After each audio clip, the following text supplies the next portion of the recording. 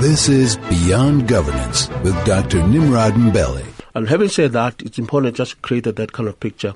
And without any waste of time, I'm told that Alex Mashilo is on the line, to give a perspective. Alex, good evening and welcome to Beyond Governance. Alex, are you with us? Yes, good evening to you and to the listeners.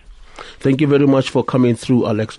Earlier on, I was just sort of painting a picture as to where we are, why, the land issue is such a pertinent issue and that require, robust engagement in order for us to take the country forward.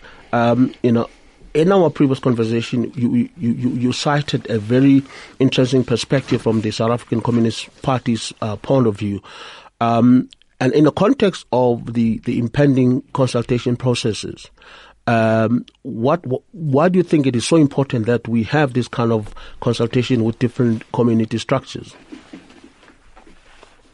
It's very important, if I may go back to basics and use the Freedom Charter as the premise of this input in looking at the importance of the consultation process.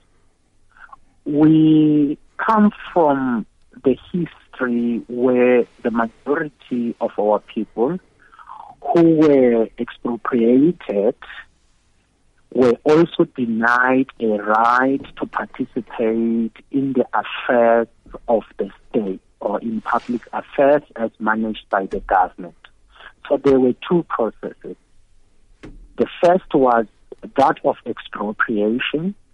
Once the modern state of South Africa was established in the form of the Union of South Africa in 1910.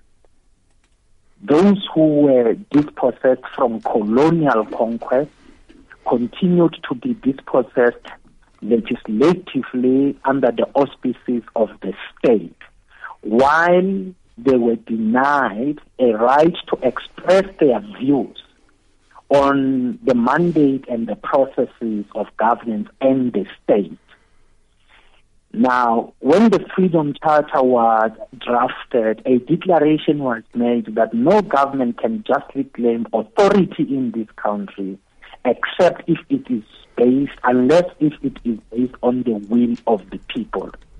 Now, you don't just amend the constitution, you don't just amend a law, you don't just bring a piece of law, even if you think it is in the best interest of the people. It is important that the will of the people is seen to be exercised in the processes of lawmaking. And this is extremely very important. It is a principle of participatory democracy. Thank you for that, Alex. But perhaps maybe, one may argue that, in as much as democratic ethos calls upon for a thorough consultation process in order to legitimize the outcome, in some instances, some people may argue that what's the point of going through these kinds of processes, because the expectations are pretty much well known, or at least the desired outcome is pretty much known.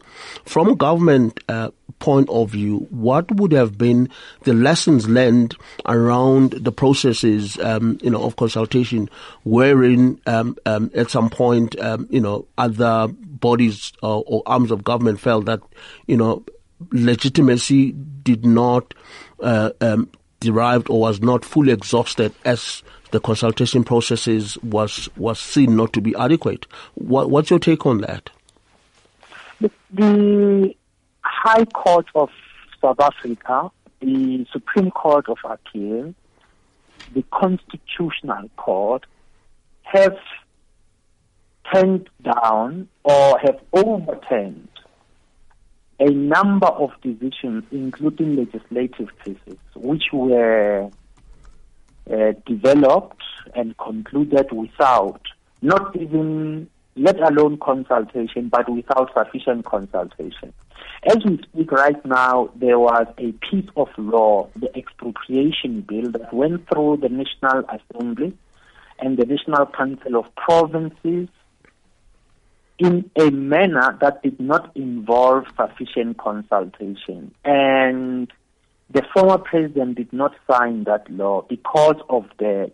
Had he proceeded to sign that law without sufficient consultation in its development, the court of this country were going to overturn it, because they have to ensure that there is sufficient consultation, which is one way, and in fact, which is very important to give practical effect to participatory democracy. We don't want that. Also, if you look at other constitutional or legislative amendments, look at the Gauteng province. I'm sure you will remember the case of Kutsong in Gauteng province, whether it must be in the Northwest province or in Gauteng province. That resulted into very, very, very serious problems. So it is important to embark on consultation, and the consultation must be meaningful. It must allow people to make their submissions. And in terms of the case law of our country, you don't just design a process in order to fulfill a formality. If you design a process in order to fulfill a formality, the court will catch up with you.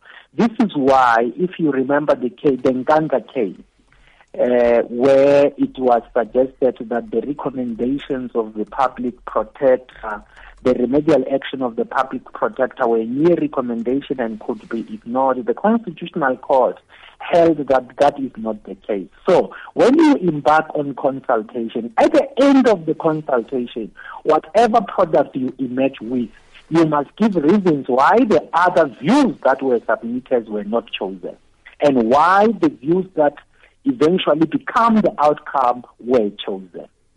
Thank you very much for that perspective. Perhaps maybe a pause a parting shot, my good sir. What would be the expected outcome, or at least envisaged expectation on the side of the SACP? All things being equal, having seen, or having adhered to the entire process, what is it that Communist Party is looking to see as the outcome of these processes? Firstly, the Constitution says that there must be equitable access to the natural resources of South Africa. Now, at present, we don't have equitable access. People are not being treated fairly and equally. Those who have money can buy huge tracts of land, and those who have got no money can be landless and can even live under the bridges of Johannesburg, Tshwane, Cape Town, and Durban, as if that is normal. That is not normal. A society that allows that is definitely not normal. So at the end of this process, the constitutional requirement of equitable access to South Africa's natural resources must find its profound expression in the outcome. That is the bottom line, and that is provided for in the Constitution. What must happen now is to walk the talk. Absolutely. Unfortunately, we're going to have to leave it there, my good sir. Thank you once again for your insightful input on this very important issue.